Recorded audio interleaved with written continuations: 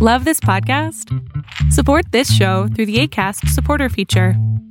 It's up to you how much you give, and there's no regular commitment. Just click the link in the show description to support now. Hey, I'm Ryan Reynolds. Recently, I asked Mint Mobile's legal team if big wireless companies are allowed to raise prices due to inflation. They said yes. And then when I asked if raising prices technically violates those onerous two-year contracts, they said, "What the f*** are you talking about, you insane Hollywood ass?" So to recap, we're cutting the price of Mint Unlimited from $30 a month to just $15 a month. Give it a try at mintmobile.com/switch. $45 up front for 3 months plus taxes and fees. Promo rate for new customers for limited time. Unlimited more than 40 gigabytes per month. Slows full terms at mintmobile.com. Millions of people have lost weight with personalized plans from Noom. Like Evan, who can't stand salads and still lost 50 pounds. Salads generally for most people are the easy button, right? For me, that wasn't an option. I never really was a salad guy. That's just not who I am. But Noom worked for me. Get your personalized plan today at Noom.com. Real Noom user compensated to provide their story. In 4 weeks, the typical Noom user can expect to lose 1 to 2 pounds per week. Individual results may vary. Fiction, science fiction, horror, fantasy, crime, LGBT, thriller.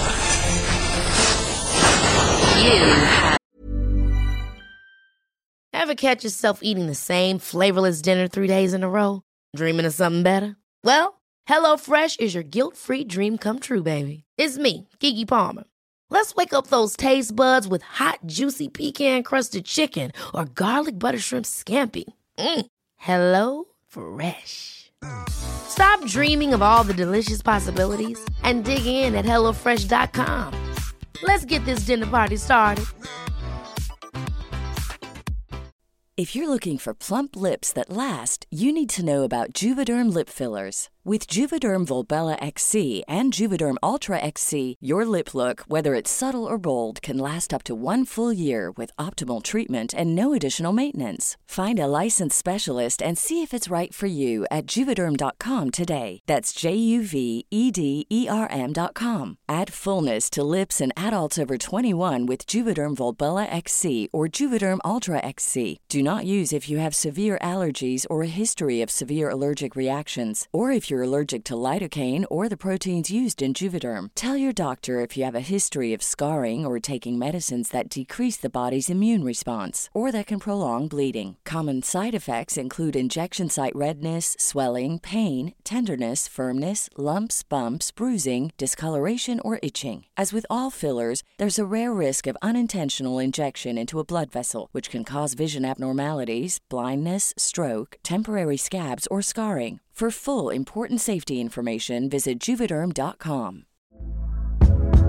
Hey there, it's Michelle Norris. I'm host of a podcast called Your Mama's Kitchen. When I travel, I'm usually looking for a way to find a taste of home when I'm not at home. And one of the things I love to do when I am at home is entertain. And Airbnb allows me to do that. When I was in California recently, I rented a house that had a great kitchen. And when we were sitting around the table, we're all thinking, we're in someone else's house. Someone could be in all of our homes as well.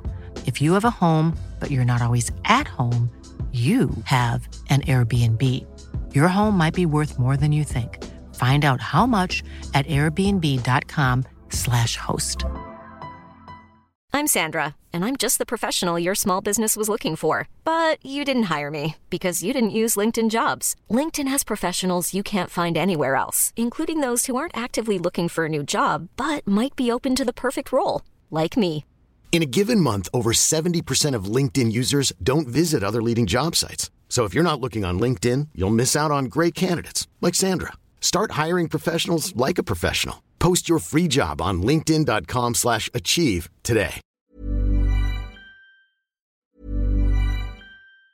Planning for your next trip? Elevate your travel style with Quince. Quince has all the jet-setting essentials you'll want for your next getaway, like European linen, premium luggage options, buttery soft Italian leather bags, and so much more. And it's all priced at 50 to 80% less than similar brands. Plus, Quince only works with factories that use safe and ethical manufacturing practices. Pack your bags with high-quality essentials you'll be wearing for vacations to come with Quince. Go to quince.com/trip for free shipping and 365-day returns. Planning for your next trip? Elevate your travel style with Quince. Quince has all the jet-setting essentials you'll want for your next getaway, like European linen, premium luggage options, buttery soft Italian leather bags, and so much more. And is all priced at 50 to 80% less than similar brands. Plus, Quince only works with factories that use safe and ethical manufacturing practices. Pack your bags with high-quality essentials you'll be wearing for vacations to come with Quince. Go to quince.com/pack for free shipping and 365-day returns. When it comes to your finances, you think you've done it all. You've saved, you've researched, and you've invested all that you can. Now it's time to take those investments to the next level by using the brand behind every great investor, Yahoo Finance. As America's #1 finance destination, Yahoo Finance has everything you need, whether you're a seasoned trader or just dipping your toes into the market. Join the millions of investors who trust Yahoo Finance to guide them on their financial journey. For comprehensive financial news and analysis, visit yahoofinance.com. The #1 financial destination, yahoofinance.com. Now entered the House of Mystery with your hosts, Eric Shapiro, David North Martino, John Copenhaver, and Al Warren. Heard on KCOQ 106.5 FM Los Angeles, 102.3 FM Riverside, and 105.0 AM Palm Springs. Welcome back into the House of Mystery. I'm Al Warren. Mr. David Martino is here. I'm here. You've had all these days off. What are you doing with your days off? Well, I watched The Wizard of Oz in 4K. Well, somebody has to. That's great. Yeah. You know, that's getting close to 100 years old. Yeah, it is. It's at least 80. Yeah, getting up to my age. Right. Wow. So is that the first time you've ever seen it? No, I mean, well, it used to be like a big thing in the States. It was on once a year, at least through the 70s, 80s, and early 90s. Yeah. But I hadn't seen it for a very long time. Yeah, it used to be that way even in Canada, Kanakistan, you know, because we had an American channel. We didn't know what TV was, so we would all get dressed up and sit down and watch, you know, Wizard of Oz, you know. But it still makes you cry, does it? It does. It does. I tell you, it was just, it's done so well. And the transfer is so good. And Judy Garland's performance in that is immaculate. It's just great. Yeah, it did. It made me tear up multiple times. Was that because the witch got crashed by the house? Yeah, exactly. That's why I was really, or the one that's melting. The melting. I'll get you, my little pretty, and your little dog Toto too. Yeah, that's right. That's right. But yeah, for what's considered a children's movie, I thought it was better than all the movies combined for 2022. I thought it was more entertaining than if you combine all those movies in 2022. Wizard of Oz beats all of them at once. Well, Sly Stallone's going to have something to say to you. Yeah. And so is Bruce Willis. Well, he would if he, no, I guess not. But Sly Stallone is going to have something to say about you. You know, just so you know. That's right. Well, they could do a remake. Call me. Yeah, well, I'll give them your number. Hey, and the remake. They should do a remake, and they can have Gwyneth Paltrow play play Judy Garland's part, you know. Oh, no. And she can have her scented candle that smells like a vagina in her bag, in her basket as she's running down the house. You know, that would be crazy. Speaking of that, you know, the reason I bring her, I've got her in my mind is because I thought she kind of was at the top when she came up with a scented candle like her own vagina. Like, I was just like, wow, this is crazy, right? What a world. Yeah, yeah. But now Kardashian has done one step further. Really? Yeah. It's just amazing. So now she's got new gummies out. And so when you hear gummies at first, you're first thinking, well, what? Marijuana gummies or something like that, right? Yeah. No, this is something totally, you're not going to expect this. Okay. These gummies are apparently reported to make your vagina smell better and taste better. Okay. Mine? Well, speaking, this is what I've heard, but yeah, this is going to revolutionize the world. It is. I don't know where things are going in this world, I tell you, but it's a crazy world. Now, speaking of gummies and vaginas, we've got super natural. No, we've got a great guest on today, and he writes more in the fantasy science fiction world, so that's kind of ties in. Not that he's using the gummies, okay? No. So now his book is called The Grand Game, and he is the writer. Yeah, of course he is. That's Tim Ahrens. So thank you for being here, Tim. Nice to have me on your program. I definitely appreciate it. And Dave, I can tell you a couple of anecdotes about the Wizard of Oz if you're interested later on. Oh, sure. Oh, secrets beyond. All the dirt. Well, yeah. Come on. Had Judy Garland in there, right? So she was, she was probably high. For instance, Margaret Hamilton, who played the witch, nearly got sent to the hospital the first time that they did the fire incident where she disappeared from the village. Oh, wow. Because it actually almost set her face on fire because she was too close to the flame pots when they dropped her. Oh, wow. Michael Jackson copied that. Yeah. That's back before, insurance policies and OSHA. like that. Yeah. Yeah. Just replace her, Yeah. She needed the new Kardashian gummies. That's things would have been good then. So how did you get into this writing? Like, why are you writing? I started writing on suggestions of a whole group of friends of mine I used to play Dungeons & Dragons with. I used to game master about 10 people when I was 14 or 15 or something like that. And you had to world build and design and build characters and work out adventures. In which case, a bunch of people wanted me to start writing some of those down because they thought they were so fun. So that's what got me started writing.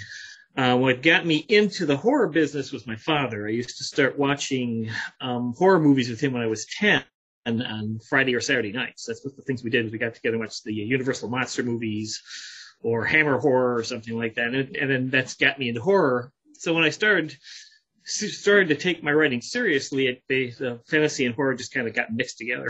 Game master? Oh, so yeah. What is that? You're a game master. I was thinking on different terms, creating your own worlds and adventures, but that, in my mind, it's something really dirty. But what really goes on in Dungeon and Dragon and Game Master and all that? So what is that? You basically are creating a world for your players. It's usually the world of Greyhawk when I played. They also have Forgotten Realms now and a whole bunch of other different realms in that particular game genre. And then each of your players creates a playing character like a thief or a fighter or a wizard or whatever they happen to want to be, and a race and a gender and such and so forth. And then they all go off on quests that the game master creates. He's also the one that sets the rules for the game, keeps the dice rolls fair, makes sure nobody's fudging. So it is a whole lot of fun to game master to play the game itself. In fact, I'm still glad all these years later, since I started playing it in the late 70s, early 80s, I'm still glad it's out there and going strong. Yeah, Dave does that still. I used to, yeah. Him and his cat do that. Oh, yes. The cat always wins.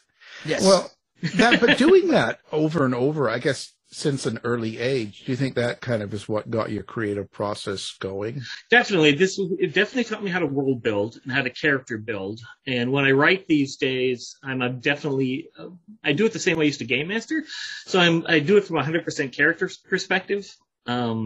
I know there's a lot of writers out there, nothing wrong with it, who like to fill you in on a whole bunch of stuff on the, how do you put it, the background or what a forest looks like for 4 pages. I tend to like to show my audience what's going on in the book from the character perspective, so you see what the character sees, and you don't end up reading I love Tolkien, but he used to do this a lot. You don't end up reading 5 paragraphs about a tree. Unless you're reading my book. Oh no, I didn't say that. I think you'd probably do a fine job, I'm sure. No, I do 10 chapters on it. Now, well, so what is world building? Like, so for someone that is outside of that realm and someone listening that doesn't exactly understand what that means, so what is world building? Good question. World building is the place or genre, an area in which you want to write your book from and where you want your character to exist. So if you're going to build a world, it'd be like, say if you're going to build a fantasy world, you'd first try to come up with the time period or the age in which the world's taking place, where there's the Bronze Age, before the Iron Age, 1200s, 1000s, whatever you decide you want to do with it, how much the technology level is. Then you can put in the factors of, is it a normal world like this one is, that you breathe oxygen, you have a blue sky and regular Earth, or you can change that around if you want to do science fiction or extra dimensional stuff, or even in fantasy, you can change that around depending on how dark and creepy you want to get for dark fantasy. For instance, in the grand game in Dark Creatures, a series, there's a world called Dark Creatures that's not a very nice place. So you basically design your world that the characters in your book are going to be moving around in. That's what world building would be. And when you do that, then you also populate it with a type of people that are in there, whether they're peasants, monsters, chaos, gods, whatever you decide you want to do. And you smash this all together into a story, and it's kind of like watching a movie when you write it. Well, do you create the world first, like you would maybe dungeon mastering or game mastering in a role-playing game, or do you tend to create it as you write the story? I tend to have a rough outline of what type of world I'm creating before I start. That gives me something to fall back on in case something goes wrong when I'm writing the book. But the people and places that develop within the book tend to develop on their own as I write it. So I just have the basic outline of the world itself, and then as time moves through the book, things pop up or are designed that way.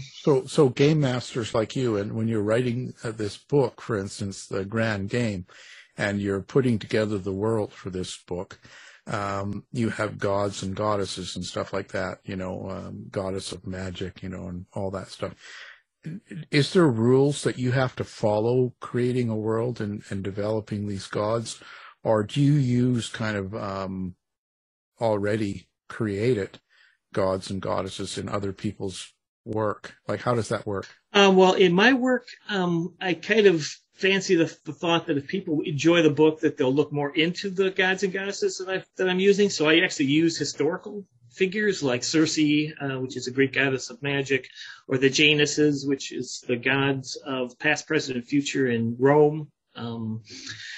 There's Lilith. She's the first woman in Jewish mythology. So I tend to research a lot of those characters, and then I transplant their personalities into the book and give them the objective for being where they're being or doing what they're doing within the book.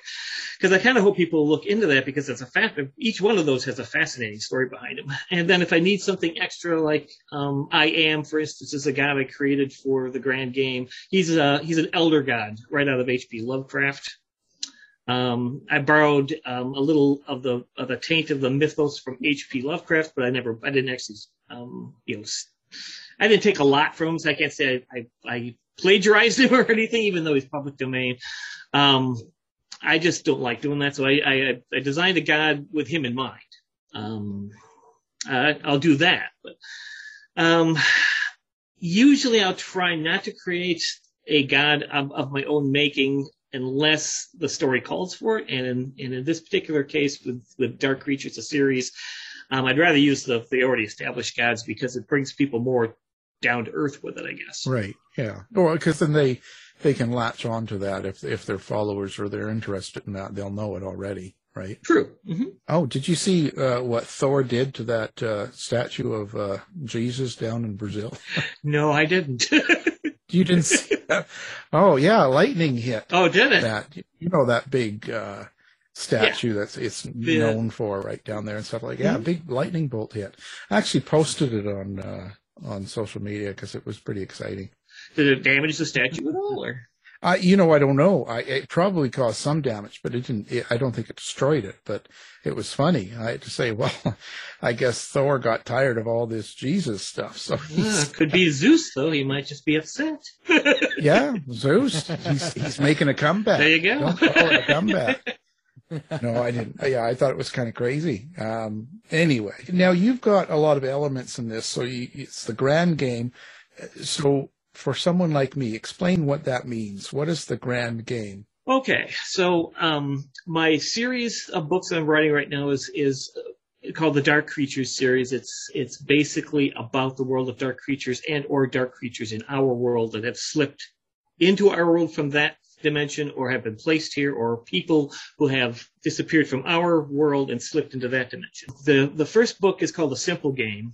And that's basically what happens is you have forgotten gods from all throughout history who no longer have any power to affect the real world. But you can't just leave them in a pocket dimension because they're going to get themselves in trouble. So what happens is they gave them an outlet to use their power called Dark Creatures. It's a game they play in an auditorium amongst themselves. And they could choose one person for good, for the side of good, and one person for the side of evil, and then two gods play against each other. It's kind of like a great, big, huge game of living chess. So the grand game, then, is what happens is that in the first book, the Januses are just playing a simple game, and it gets out of hand. If anyone, one of the rules of this is if anyone finds out that there are gods playing with human lives, or if people disappear in this particular way, that the universe or the deities who are in control of the universe or the universe itself, however much you want to consider or envision the universe to work, will make that disappear or vanish or reset things. And when their game gets out of control, they're afraid that they're going to be punished, and they don't want to be punished, and they don't want any other problems going on. The last big problem that happened when a grand game took place was Roanoke, Virginia. And if you're familiar with the history of Roanoke, you'll know that the entire settlement just vanished. No one is. If people who are listening to this are not familiar with Roanoke, I really wish they'd look it up because it's a fascinating story. They had a whole settlement there. God, I think it was the 1700s, 1600s. I might be a little bit early or late. And when the person who went back to England who had set the colony up came back, they were gone. There were still buildings there. Some buildings were completely, disassembled, and some buildings are still there. There were still cups on the tables. The entire populace had just vanished. They moved to Canada. And or Brazil. Yeah, hanging out in Rio. There you go. And anyway. So the second book, The Grand Game, happens because the Januses who are playing the simple game want to try to hide this from any other greater power that might cause them problems. So they create a grand game, which is a game of more than two gods, which means they bring in three more gods to play this game and try to bring it to an end quickly. Those three gods can then choose their three human pawns to play within the game, and then those three human pawns can thus choose or create their monsters or characters within the world of dark creatures that they can play. So it's a three-level game. It's kind of like I designed it off of an old Star Trek episode where you see Captain Kirk and Mr. Spock playing fourth dimensional chess. Most of your time writing this book, maybe I'm wrong, but most of the time you spend putting a book together like this is to do with research and setting up all the I guess the setting and everything, I would imagine, would be the most amount of work. Yeah, the most amount of work I run into is researching the gods and making sure you're correct. Make sure you have the setting correct. Make sure that I'm not going to go so far out on a limb that people go, oh God, I'm just going to put this down. Well, it's crazy. How long does it take? Like, for instance, with the Grand Game, then, how long did it take you to put that book together? Well, since I have a full-time job, I can only write maybe 1 or 2 hours a day. In most cases, because I have a 40-hour-a-week job, and then I get home, and when I get home from that, because I work retail, so my hours go up and down depending on when I go into work. And I can sit down after work and relax for about an hour or so, and then I'll turn my computer on, and I'll try to at least. I set myself a goal of writing it for at least an hour. Sometimes it goes longer than that, but it really depends on what my stamina is at the time. But the Grand Game took me about a year and a half to write. And then I was lucky. I ran across a friend of mine at work who knew an artist. His name was James Reich, who did all the black and white artwork within the book. I've got about 5 or 6 different pictures and several different maps that go on within the book that he did all in black and white. He does a fantastic job. Well, that's crazy. So when you're working retail then, and you do your 8 hours a day dealing with people, and you come home, sit down, and you turn on your computer, and you're going to get ready to start writing. When you have really bad customers, do you sort of like use their personalities and use your experience with people in the day at your job? I tend to, depending on what I'm writing in the book, if I'm writing Doug Pimkin, which is my insane psychopath, then I usually pour more of the disgruntled emotion of a very sour customer into the writing. I don't necessarily use personalities too much. I try to tend more to keep it to emotion, because if I use personalities, it takes away from the character I design, and now makes it into the person I dislike, and I'm trying to stay away from that sort of thing. But emotional wise, I'll definitely put the angst or anger or disappointment or something like that into it. Yeah, lightning hits those. Oh, yeah. Well, you had just mentioned maps, and I've noticed that maps are very much used in fantasy novels. I'm wondering, how important do you think it is to have maps in a fantasy novel? And do you feel that it may kind of paint you into a corner having the world completely defined like that? That's a good question, but it depends. Now, if you only plan on writing, in my personal opinion, mind you, if you only plan on writing a single book and you want to get it out there, then a map isn't really that important, in my opinion, because if you should be able to convey where your people are and what situation they're in as you move through the book. If you're writing a series like I'm attempting to do, or building a world like I'm attempting to do, because Dark Creatures is going to go beyond these 3 books I'm writing, and with new characters and new situations, then I think it's important that you do a map. You make a map of the situations or the places you're working with, so people can refer back to it, so they don't get lost. Because you can get pretty complicated in some cases with land masses and mountain ranges and such like and so forth. As far as getting pigeonholed or caught in a situation, a world is only as big as you make it. So right now, Atarak, which is the continent I'm working with right now for this particular set of books for Dark Creatures, has 5 fiefdoms and then one empire in that continent. See, I can always move my stories to another continent or another area. So that's why I'm not getting caught in the corner. Your main characters. How do you write your characters? Where do they come from, and what's your experience when you're writing your characters? How do you see them, feel them, hear them? Like what? Let's talk about your how it works for you. Well, my 2 main characters, the 2 human main characters I have, are William J. Donovan and Doug Pimkin. I designed them as a classic human hero and really degenerated villain. So I wanted to make William, first of all, and I want to make William heroic. So William J. Donovan, again, is another Easter egg in the book. If you look through history, you'll find that William J. Donovan is actually a World War I hero. He saved a whole platoon in World War I. And that inspired me to use his name. But I wanted to make him a teenager because he clashes so nicely with Doug, who's about 35, 36. And so the toughest part I had designing William is to make sure he was teenager enough, because I'm no longer a teenager. So I had to make sure that he came off as a teenager, not as an old man writing about a teenager. So I had several proofreaders that I know that go through and make sure that when they read some of those points in the book, they say, "Oh no, he sounds just like a teenager." Oh, good. And then I used the after-school special tropes of the teenager who's just living his normal life. He's pretty much somewhat of a loner. He's a gamer. He likes retro games and stuff like that. And he has a small group of friends who used to play D&D, who just finds himself dropped into the situation. Unbeknownst to him, he agrees to enter the game, the Dark Creatures game, not thinking that it is what it actually is. You could say that God's tricked him into it, but either way, he agreed to it. That's all they need. And so he's now trying to survive within this situation. Now that he realizes in the grand game, he realizes he's caught up in this whole situation. Now he's trying to survive. and beat it out of it. Doug Pipkin, on the other, so that creating William wasn't that hard. I just pretty much had to come up with what a teenager would do, what the modern situations for a teenager might be or could be, what his interests were, and then I added a few things of my own past, like when I was in high school, I used to race the bus home because I didn't like pep rallies, and do little things like that to make it fun, to make him fun. Doug, on the other hand, would have did a lot more research because I want to make Doug the most vile thing I could possibly think of.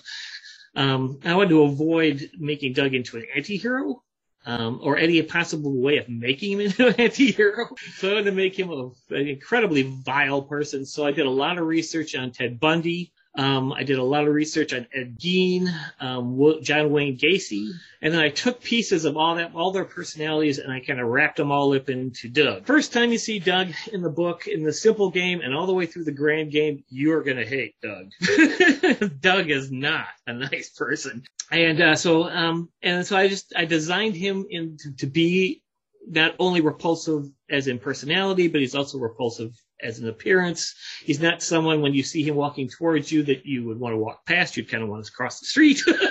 I did that simply just to make sure that people didn't get the inclination of, well, he could be saved, or there's good in him somewhere. No, there's no good in Doug. I wanted to make sure everybody knew there was no good in Doug. So that's how I designed those two guys. As far as all the other characters go, I probably just take pieces of personalities that I like in depending on the gender I'm dealing with, and then I'll take a trope, like, say, if I'm making them a fighter or a paladin, I'll take a woman and I'll take, say, her psyche, and I'll put it into a setup where she's been trained to fight as a vicious killer, and they'll clash off of one another, which is always fun. But I mix and match. That's pretty much how I put everything together. Well, how do you create dialogue? Do you have an inner monologue? Can you hear your characters, or do you find some other way? Yeah, no, I have an inner monologue. I actually, as I think I mentioned earlier, I might have, when I write, it's like watching a movie. So I'm actually just describing everything that's going on around me. I step into the main character's psyche, I suppose, and I just move through the story like you're watching a movie. So what they do is I'm just describing. I've had this is going to sound slightly schizophrenic. It's not meant to. But I've had arguments with characters that they want to go one way and I want them to go the other. It is a lot like building a 3D world and then populating it and then walking your main character through it. The best way I could describe my writing style is a lot of writers like to do an outline, a very specific outline of what they want to do moment to moment. My outlines are very vague and general. I know what's going to happen in the beginning. I know where the middle of the book is, and I know what's going to happen at the end. And up in between there, I tend to write by the seat of my pants. I tend to let everything flow forward until I get to that point, or this point, or that point. And you would be surprised what you can discover as you move along. What do you think of this genre? I guess this world building, and I guess you'd call it science fiction, and that. Is there a lot of other people out there doing really good work that inspires you? I'm sure I don't read a whole lot anymore. I used to read a ton of stuff in horror and science fiction when I was in my 20s and 30s.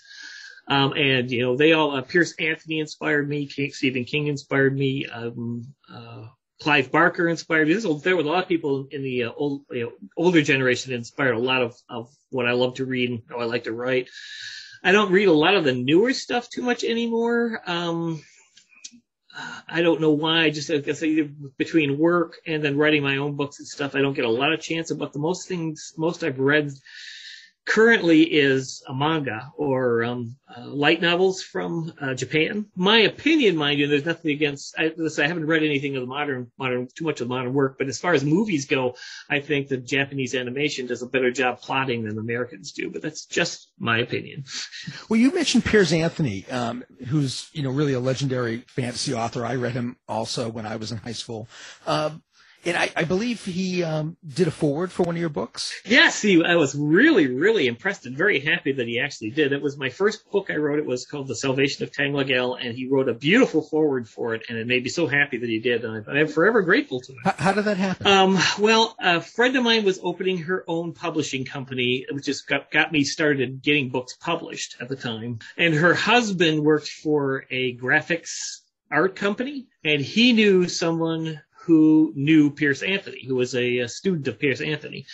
So he asked him if he could present Mr. Anthony with my book, if he'd read it and tell him what he thought of it. And luckily and happily, Pierce Anthony agreed. I was really pleased. I was definitely floored. I was extremely happy. Yeah. Didn't have to sleep with him or anything. No. Didn't have to pay him $150 or. Yeah. Well, that does happen sometimes. Yeah, it does. What do you plan on doing with this writing thing? Do you think this is something that you are going to continue to do? Oh, definitely. Even though I haven't moved a lot of books, or as my friends would say, God, you're putting in a lot more money into this than you're getting out. I like it. I love publishing a book a year, maybe a book every year and a half. I enjoy writing dark fantasy. I enjoy my Dark Creatures storylines. So in my next book, which I'm working on right now, which is Dark Creatures Worlds Unending, is finished. If I don't end up writing another book to finish up the storyline, I think I'm going to finish up with this book. I'll start another Dark Creatures book using different characters, a different setup, and a different starting point. And I'll just keep moving forward through there because I really enjoy it. Yeah, maybe you'll get into writing romance. That I don't think is going to happen. Oh, come on. Well, what do you want people to get out of your books? Like when you put them out like that, if you're going to do one a year and you've been put out a few already, what is the best thing for you to hear that people get out of it? That they enjoy it. That's my number one all-time goal. The thing I love the most about writing is if I'm standing by someone who's actually reading one of my works and they smile. That's great. That's fantastic. That's a great feeling. I love to make people enjoy my work. I've even had people who don't like horror, which I write, as I said, partially dark fantasy, enjoy the book. They enjoy the characters. They just didn't like the genre too much. But I really love to make people smile. I love to give them a moment's peace or rest or distraction from what they may or may not need a distraction from. That to me is what writing is all about, is just giving people an escape to go someplace or do something or experience something that they haven't before or might want to. Do you like to interact with people online? Do you have social media, website? How do people find him? You can find me on Facebook through Dark Creatures: A Simple Game. It's all one word. That would be on Facebook. You can go to my website, www.thedarkcreatures.com. That you get in touch with me through that website. You can also order most of my books through that website. I'm pleased and happy to talk to anybody who wants to talk to me about writing or books. The only thing I won't do is review or critique other people's work who do not have a published copy of their work. That's because I'm really gun shy about telling anyone how to write. Since people should, in my opinion, always develop their own writing style. And I don't like the fact that there's always a possibility later on of people coming up going, I showed you that chapter before that book was copyrighted, and now you stole it. Oh. I guess you never know. What is it you don't like about writing? Is there something that you find hard in the writing process? In a lot of cases, it's finding time. That's a big one. Advertising, it's like pulling teeth to get people to leave a review about a book. I don't know if you've experienced this or not, Ellen, but it's just. People will buy the book, and then all you want, in order to get the book, it's out there, so especially at Amazon, to raise it up on Amazon, they have to leave a review, but it's just like pulling teeth out of an alligator to get someone to sit down and just write, it's a good book, or I liked it, or anything like that. Or I hate it. Yeah, that's the frustrating part to me, is just to get people to acknowledge, if you like the book, then leave a review. So in this book here, The Grand Game, what do you classify it as? Is it more horror or more science fiction? It's dark fantasy. So it's kind of like H.P. Lovecraft meets The Wizard of Oz. That's a good way of putting it. Or Stephen King meets Lord of the Rings is another great way of putting it. Because part of the Gwyneth Paltrow meets Kardashian. There you go. Oh, well, they both would take their clothes off, so I guess that doesn't really. So anyway, sorry about that. I couldn't help it. Yeah. But so because part of the book takes place in the real world and what happens to that world around William, and then part of this takes place in the world of Dark Creatures, which is a world full of monsters and nightmares that are coexisting with humans. In about a time period of about the 1200s, maybe a little less than that, where swords and sorcery are available and such like and so forth. And so the two monsters or fantasy characters in Dark Creatures in the world are actually monsters themselves, so they're kind of like anti-heroes. I always thought I always had a problem with taking a monster, or even if you've designed the monster a specific way and making them completely unblemished. Such a great hero, or somebody who's running for it, even though they're like you take a vampire and turn him into a hero. That doesn't necessarily jive with me, because vampires devour living things. They look at things as cattle, in my opinion. I go for the Bela Lugosi outlook, or the Christopher Lee outlook, or anything like that. So when I design a monster like that, and in Dark Creatures I do a lot of it, because I like to change things up. There are evil, and there's gray, black, white evil, such like and so forth. So when I design a creature or a character like that, I try to make them an anti-hero, which is something that does the right thing for the wrong reasons. The Hammer horrors really influenced you? Oh yeah, I enjoyed the heck out of Hammer horrors as much as I did the black and white stuff. Christopher Lee was the last. I love Peter Cushing was great Frankenstein. I love their take on the Frankenstein monster and how they designed it. And then and using the budget that they did with those films, it's just fantastic. I think it had some really great acting. Yeah, it's pretty interesting. How was the COVID for you and writing? I did get COVID once, but I only got the sniffles out of it. I liked the 2 months off I got off of work while I was being paid. It also helped me write my book a little faster. Otherwise, it wasn't that big a deal for me, but I tend to think it's because a lot of people who read horror or dark fantasy or enjoy, Clive Barker stuff or Edgar Allan Poe or anything like that, a lot of us who do that are a bit desensitized to that sort of thing, in my opinion. As one person put it, I was talking to about it, pointed out, we're more like, it's like, okay, this is COVID, where's the zombies? In the basement. Yeah. Yeah, as Bugs Bunny would say, don't go down there, it's dark. I do have one more anecdote for Dave for The Wizard of Oz. Okay. Give it to him, he loves it. I guess Margaret Hamilton was at a convention at one point when she was still alive, and they had someone ask her about how she got the part of the Wicked Witch of the West. And she said, well, she was a kindergarten teacher originally. Yeah. Believe it or not. And she wanted to get in the movies, and she heard that the Wizard of Oz was going on, so she got herself an agent. And she said she was sitting home one day, and the agent called her up and said, congratulations, you got the part for the Wizard of Oz. And she sits on the phone, she goes, oh, great, what part? He said, well, the witch, of course.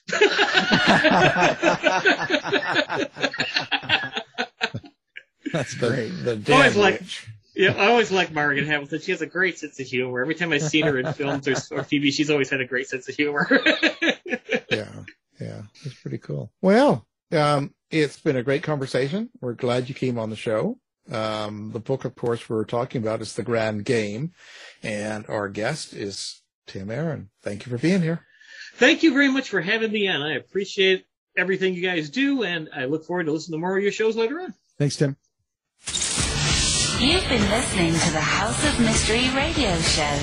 To find out more about our guests, hosts, or shows, go to www.houseofmystery.com. Show's over for now. Was it as good for you as it was for me? Well, good night. This has been a production of Something Weird Media. I'll be back. You've been listening to the House of Mystery radio show. To find out more about our guests, hosts, or shows, go to www.houseofmystery.com. Show's over for now. Was it as good for you as it was for me? Well, good night. This has been a production of Something Weird Media. I'll be back.